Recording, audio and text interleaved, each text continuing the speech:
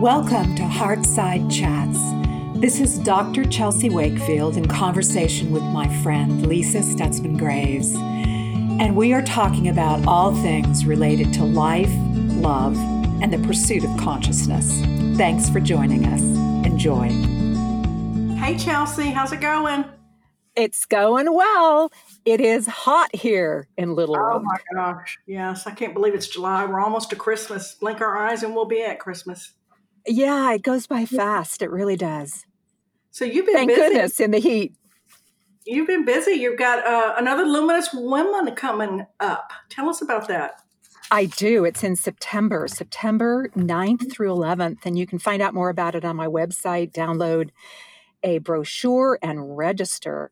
We just have a few more rooms left. It's going to be awesome. The Luminous Woman Weekend is something I've been doing for 12 years. You came to one maybe about 10 years ago. I'm a graduate of the Asheville class. That's right, a graduate of the Asheville class. And this is a life-changing weekend for women to really understand their archetypal profile and understand what they need to integrate to move forward into the person they were born to be. Well, I look forward to it. I will be there this time. But yes, go to www.chelseawakefield.com to find out more, and we hope to see you there. But I thought we'd start off today's podcast talking again about Labyrinth of Love and some of the challenges that couples run into once the kind of starry-eyed love kind of fades away a little bit.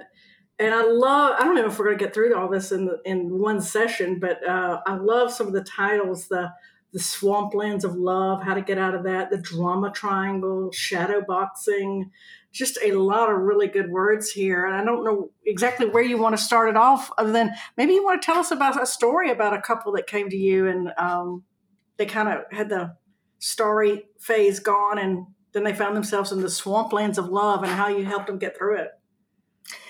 Yes, I have a lot of couples that do that. And in the book, I talk about Robert and Sarah, who start out with all these positive projections. She seems like, the girl he's always been looking for, and he is her knight in shining armor, and just projections pinging back and forth. The Mutual Admiration Society, you are everything I've ever wanted.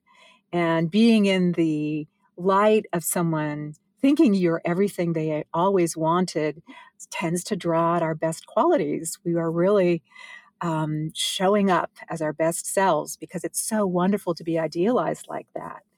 And then over time, especially when you get into the practicalities of life, especially when you add children or you get into heavy-duty careers, people get busy, they get cranky, and also so that early playfulness of the early part of the relationship tends to fade into the background unless we're intentional about thinking about the archetype of those playful lovers and learning what I call the capacity to shift states, the capacity to really set aside times when we are not in our responsible selves, when we're not being mom and dad, when we're not being sons and daughters of our parents or professional workers. One of the things I try to do when I get home from work as I'm stepping over the threshold of the door is I am no longer wanting to be a psychotherapist.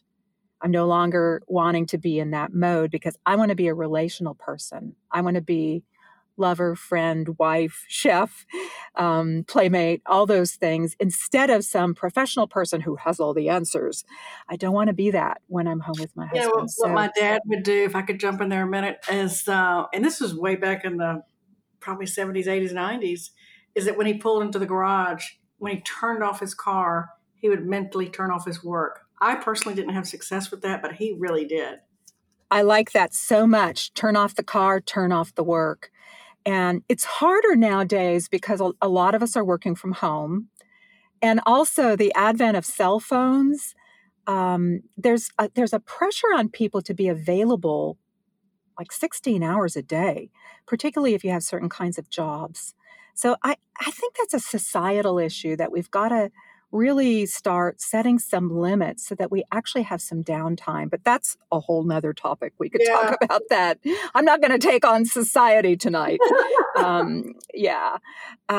Yeah, but really developing a capacity to turn off the outside world, turn off your other roles, and shift into a playful state. I think playfulness is so important for couples, which is why sometimes I recommend to people, you need to get away once a quarter, away from home, away from the kids. Go someplace where you can have a Friday night to rest, a Saturday night to play, or a Saturday day to play. And then somewhere in there, you need to have a really beautiful lovemaking session, either Saturday night or Sunday morning before you check out. And just to really move into that playful, like that early stage when you were just exploring the world together. So after that early stage, which seems to be always in the early idealization and the enchantment phase, you move into this disillusionment phase where you begin to become disenchanted. And that's where we begin to meet the rest of the cast who comes out from behind the curtains. And those might involve some hurt little inner kids, some rebel children, rebel teens, and when that protest mood that we get into when things aren't exactly as we expected them to be and we're not having as much fun, we start to complain. And sometimes we move into one of what John Gottman used to call the 4 horsemen of the apocalypse, which is criticism, contempt, defensiveness, and stonewalling. One of them tends to evoke the other. So people will find that when they start being critical in their complaints, saying things like, you always, or why can't you be like the person you were when I met you? Or you're not the person I thought you would be, or I never saw this part of you before we got married or, moved in together. If I'd known you were like this, I never would have gotten involved with you. And those are those characters, those inner characters that start emerging from behind the curtain when we get hurt, disillusioned, etc. I think this is what happened with my husband and I as far as stonewalling, but I don't know what it is about Sunday. Sundays, sometimes we're just off sync with each other.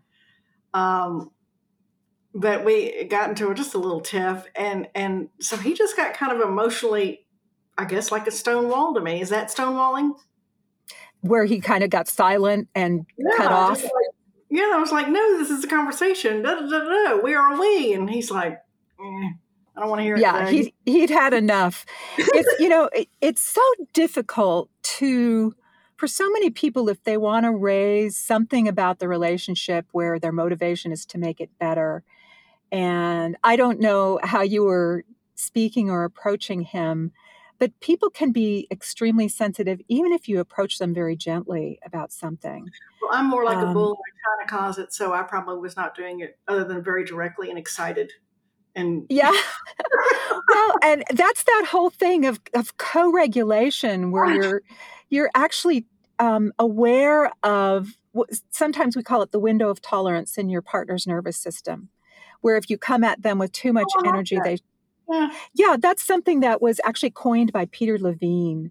And it's a really useful concept where when we're pressing them beyond their window of tolerance, they tend to shut down or really kind of defend back because they feel not good inside.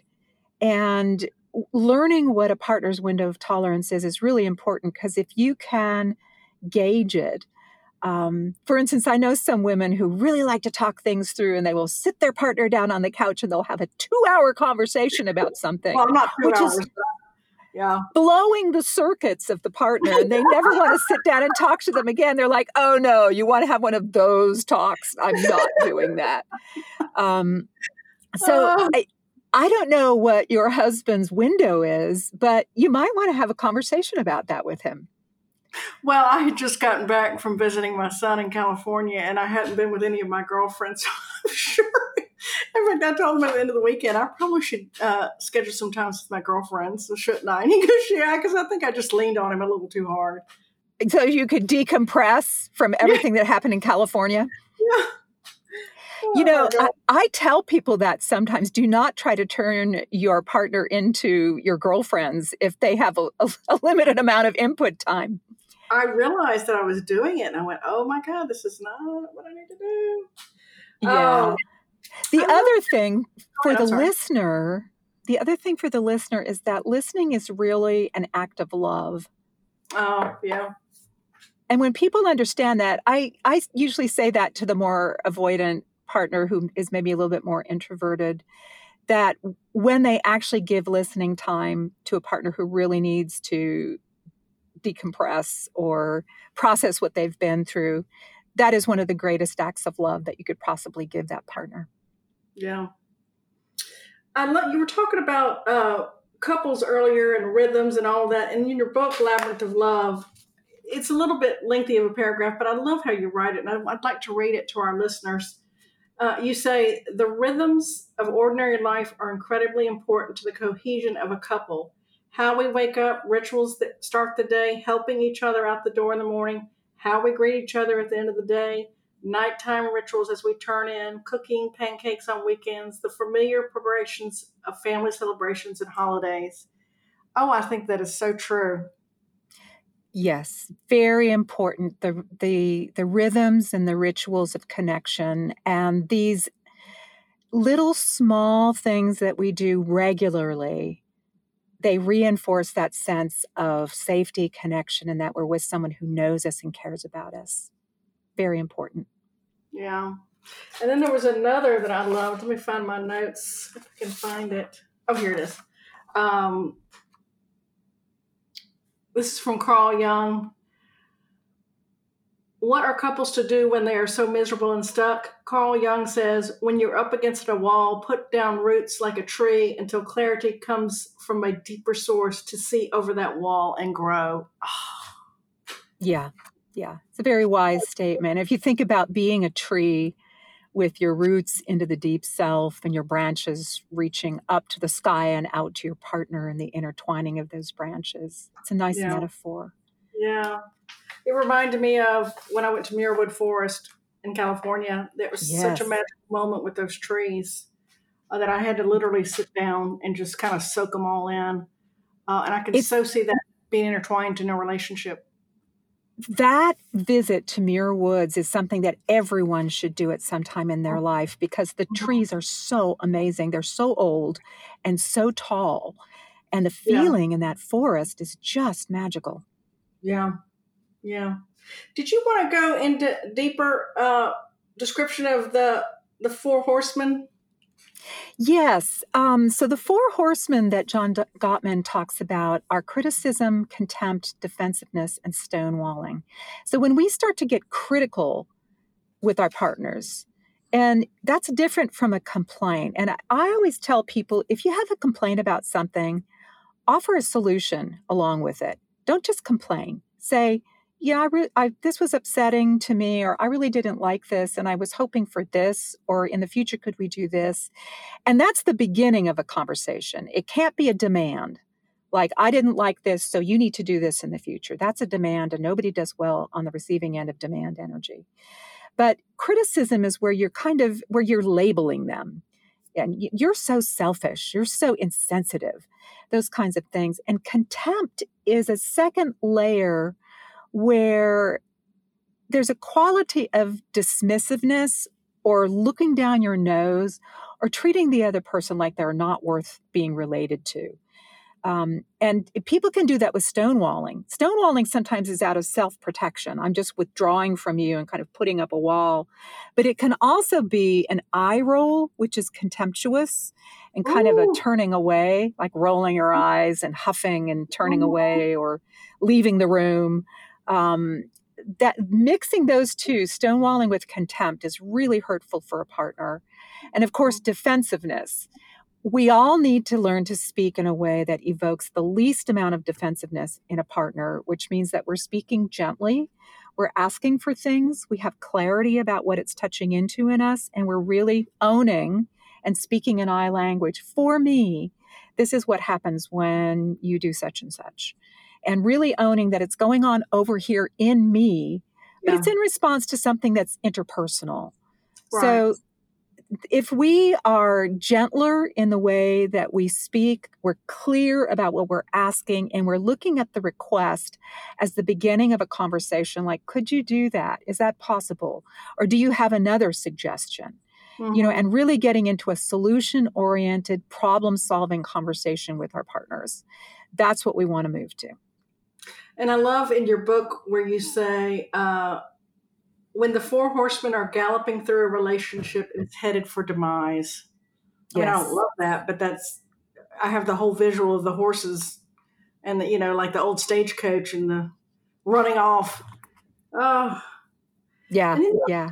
you also talk in your book about getting to know each other's soft spots and how sometimes people don't play fair. Can you talk a little bit about that? Yeah, there's nothing like an intimate relationship to really learn where people's sensitivities are. And there are partners who, when they're in the middle of a slog fest where they're really into it with each other, really fighting, they will aim right for that raw spot, right for that tender spot. And that is one of the most destructive things that we can do in relationships is to hit somebody where it really, really hurts rather than moving towards a solution-oriented conversation and seeking to understand why something is so important for the other person. Just Yeah. because you think it's stupid doesn't mean it's stupid for the other person, or just you think it's, just ridiculous. It doesn't mean it's ridiculous for the other person. So seek to understand. That's how we build the bond. And then you also talk about in this chapter, and we had a good experience with this Sunday, those repetitive circular arguments. Yes, and we should post that image in the show notes. So that's where it's related to interlocking complexes. So I will say something, it lands in Tom, my husband, and triggers something in him. So then he responds from that place, not from what I said, but from where it landed. And the impact might be very different from my intention. So then he responds from that defensive place, and I don't like the defensiveness, so that lands in me and sort of upsets me. And now I'm responding to the defensiveness from an upset place. I might be critical about the defensiveness, and then he gets more defensive, and we just go round and round. And now we're way far away from the original topic or issue, and we're off in a loop, in a negative loop, one of those circular arguments that seem to be so difficult to resolve until we go one level deeper and understand, what did my comment hit in you? What did it stir up? What did you stir up in me? And then once we're talking about one level deeper, then a lot of times we can solve those circular arguments. So that's really about knowing yourself well. Oh my gosh, you have to know yourself well. That's also related to honesty. Sometimes people will ask the partner a question and they just answer without looking. And unless you look to see how you really think and feel, you might answer dishonestly without even meaning to. You might actually be telling the other person what they want to hear or saying something to calm them down, but it's not really true. And so we have to know ourselves. We have to spend a moment to check in when we're asked a question. Like, what do I really think and feel about that in this moment? Or in our fun Sunday, just lit me on fire.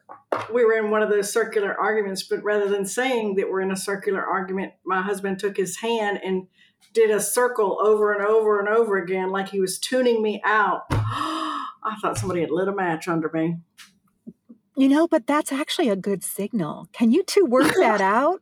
Where that's the signal so we're on the topic of signals. It's like, how do you interrupt the circular arguments? Yeah, it was probably good, but it just I was being. I know, so that one didn't work well for you in that moment. Well, no, it probably would. I was just being immature at the time.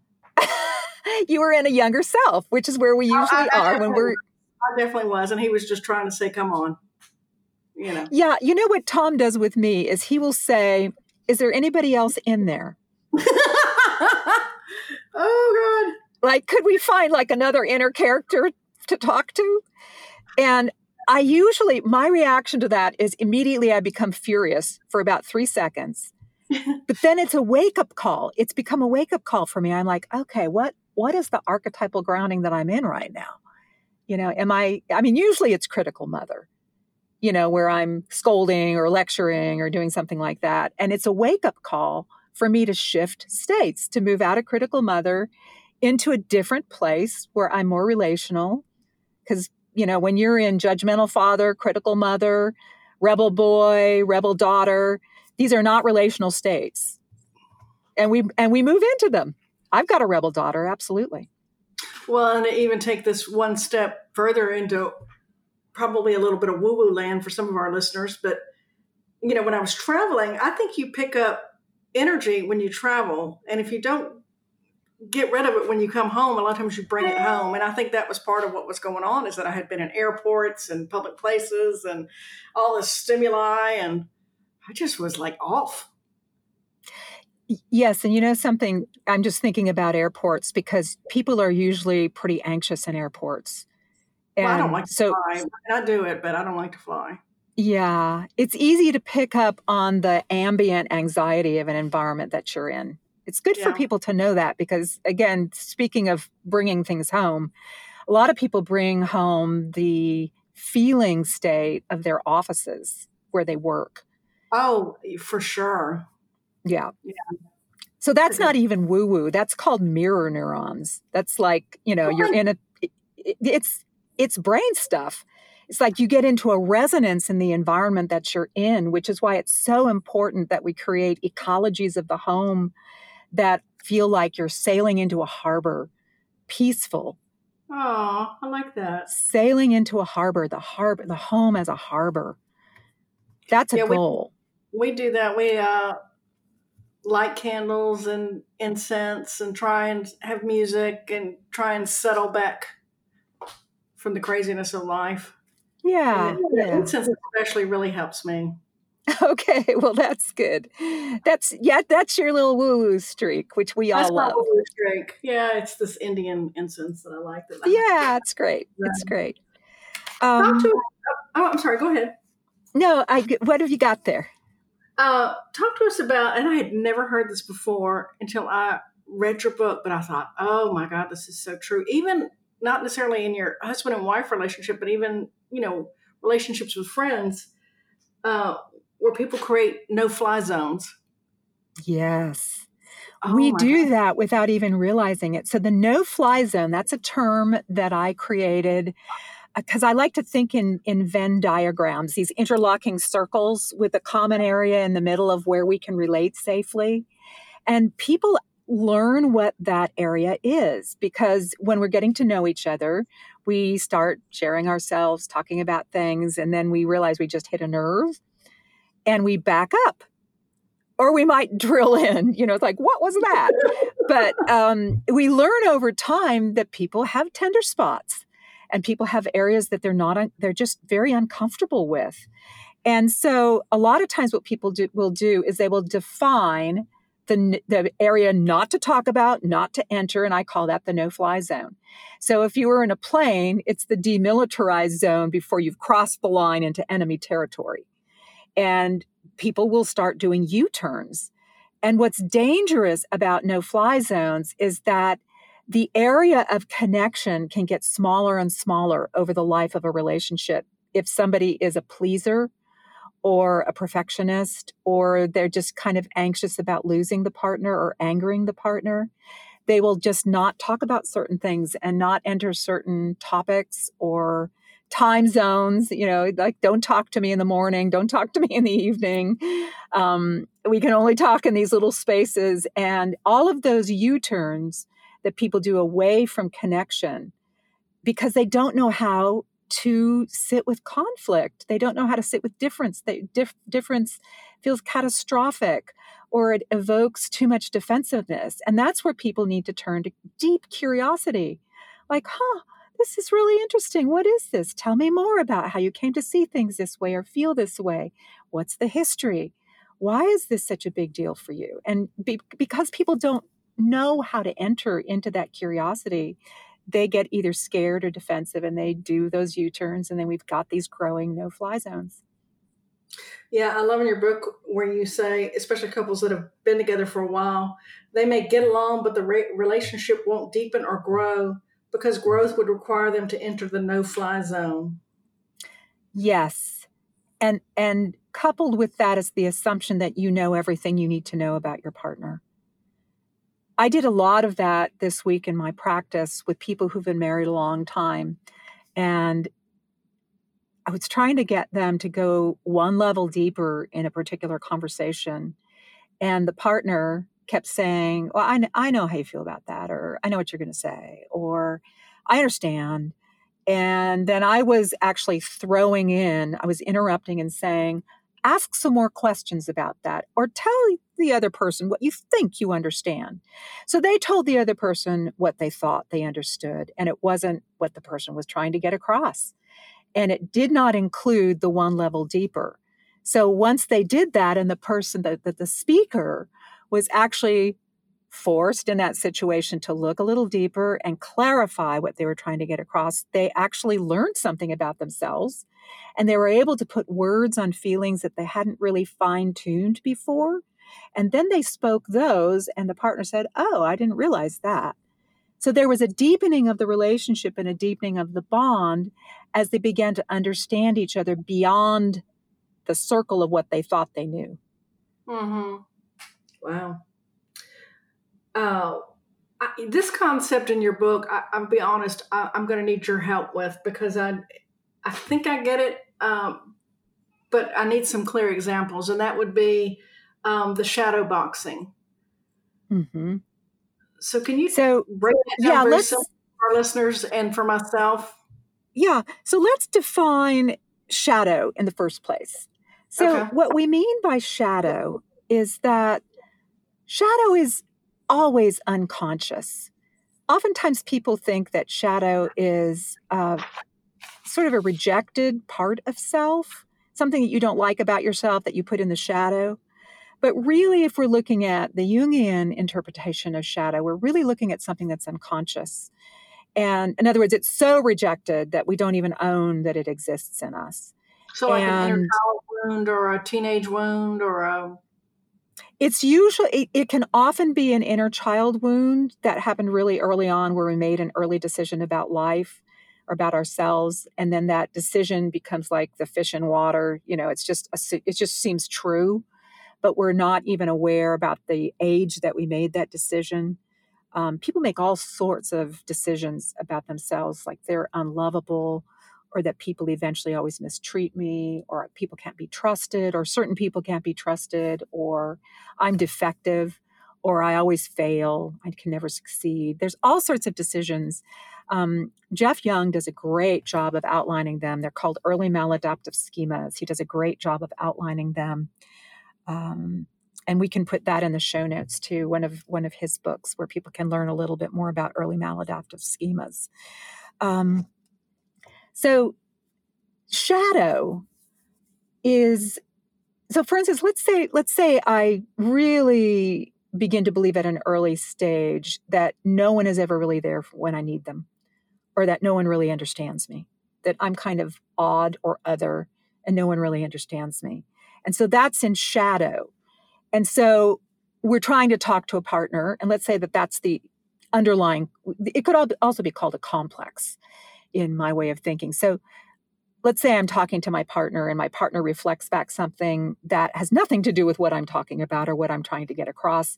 And now I've got an activated complex out of my shadow, unconscious. Oh, here it is again. He doesn't understand me. No one ever understands me. I've never been understood by anybody. Now I'm either hurt or angry. So my next response, instead of saying, no, let me clarify, that's not it exactly, let me tell you again, lightly, is going to come from a place of hurt or resentment or anger or something along those lines. I might even say something like, why don't you ever listen to me? Or, you're so self-absorbed, you never really listen to it could be anything that I respond, but it's a sharp, harsh response. Now that's going to land in the partner. Maybe the partner has an I never do anything right complex. So now I'm telling them that they haven't got it right. And now they feel a sense of shame and defectiveness. And, so they're responding back, I'm really trying here, but you're so difficult to talk to, or something like that. And now that lands again in, here they're still not hearing me. Nobody ever understands me. So that's the shadow dimension of what's activated. That's the one level down into the unconscious material, that if we can really start to learn a little bit about where we're sensitive and where we go the meaning we attach to the experiences that we're having, the meaning we attach to the experiences we're having, and why we attach that particular meaning. Why that particular meaning? So could another way to say that be it's the emotional lens based on things you may not even be aware of in yourself that you may project onto somebody else, your partner, or your friend, or your sibling, and you get That's beautiful. Okay. Yeah. Well said. Well Okay. said. Thank you. Yeah. I had to really think about that, but that was because I know, yeah, sometimes I'll get activated and I'm like, okay, I don't know where or when what that's I don't know about. what this is. Yeah. So, and That's then I have to be judged. Yeah. So in the book, I talk about the process of begin within, which means that when we get activated and we're kind of mystified by our own reaction or overreaction, it's good to spend a couple minutes quietly away from the situation saying, I wonder what that was. And just what I like to do is I like to sit with the feeling of the activation, like where it is in my body. And like it's usually a sense. Your head. Is that what you're saying? Say again? Like a body part, like your heart, your knees, your head. Is that what you're saying? Yeah. Okay. It might be a flutter in the stomach or energy in the arms or feeling of pressure in the head or heaviness in the chest, churning stomach, things of that sort. And you just stay with the sensation and you just sit with it. And you don't try to figure anything out, but you just notice as you're sitting with the sensation, the pictures that arise, because you'll get some memories associated with the sensation. Don't try to figure it out. Just stay with the sensation and notice what emerges. And whatever emerges, spend a little time with that memory and see how it might be related to what just happened, because oftentimes that'll be an earlier memory. And you can ask things of yourself like, when is the earliest time I ever experienced this churning in my stomach? When is the earliest time I ever experienced this energy in my arms or this heaviness in the chest? And then just sit with the memory and see, like, what was happening then? What did I not get that I needed? What did I get that I didn't want? What was the disappointment? What was the decision I made in that moment about, like, how to survive or how to get my needs met? Then you get a lot of insight. And oftentimes, actually, when people come into a more depth-oriented psychotherapy, that's the kind of thing that we do in psychotherapy is we find the root system, the tendrils of where this originated, where the past is no longer the past, it's become the present. So we're still reactive to something, but it's really got its roots in the past. So would that be a situation where you would do, like I have done EMDR, or I think you do, if I remember correctly, somatic? I do some somatic experiencing. Yeah. Yeah. Is that where you would kind of, if you wanted to get a deeper handle on why that keeps happening for you, or that emotion or that body, or am I not thinking that right? No, I think that's a great use for EMDR. And usually EMDR, which is a trauma modality that therapists are trained in, it's really great for big events, but it can also be used for smaller. But this is something that individuals can do without a psychotherapist, just sitting with themselves and thinking about sensations and asking themselves, when have I felt like this before? Yeah, what I was thinking is that if you, for instance, if you have the feeling that abandonment keeps happening in your life, and then you keep feeling it, let's just say in your stomach, that if you wanted to take it one more step further, you could do EMDR or somatic to help you get over that. It'd be a really good idea. Really good idea. Go find yourself a good psychotherapist and do a little work on that, because when you do that work and you get freed of that automatic emergence of the complex of abandonment or whatever it is, defectiveness, the fact that eventually everybody hurts me, whatever that is, if you get that rooted out, your life will be so much fuller. And I did not know this, but I had done some research on EMDR. I know we're kind of off on a tangent here, and I'll just be short with it. For a friend of mine that's gone through some stuff, and I did not realize, but Prince Harry uses it quite a bit and has had success in getting over what happened with Princess Diana, which I thought was sweet. There's even a video online about that. It's really good. It's such a great endorsement for how we really can feel free to do some psychotherapy without being mentally ill. That's right. That's right. I call it like, I don't know if this is appropriate. This is a laywoman's description, but I call it like rebooting my emotional computer.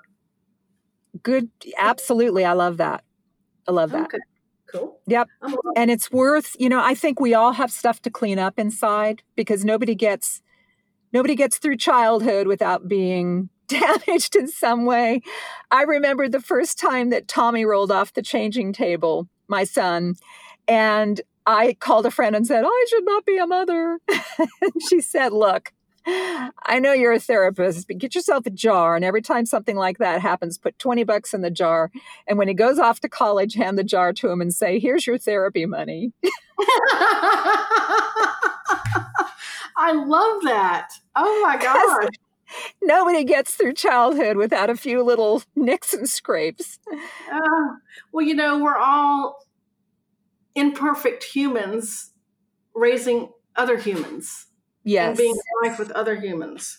So that's right. We're not perfect, and we unintentionally wound people. This is not just our partners, but sometimes we unintentionally wound our friends and our children and our coworkers. And if we can all learn to be curious about what was the nerve that we just hit, what is that about for the other person, and to compassionately at least listen to why they are sensitive to that. Yeah. It helps so much. Yeah. This has been just such a rich chapter for me, I guess now since I've been married 3 years, and a lot of these things are starting to show up. And I'm always coming back to your book and going, okay. It's like a little guidebook. It is fabulous. I told you I buy it as wedding gifts for people now. It's good.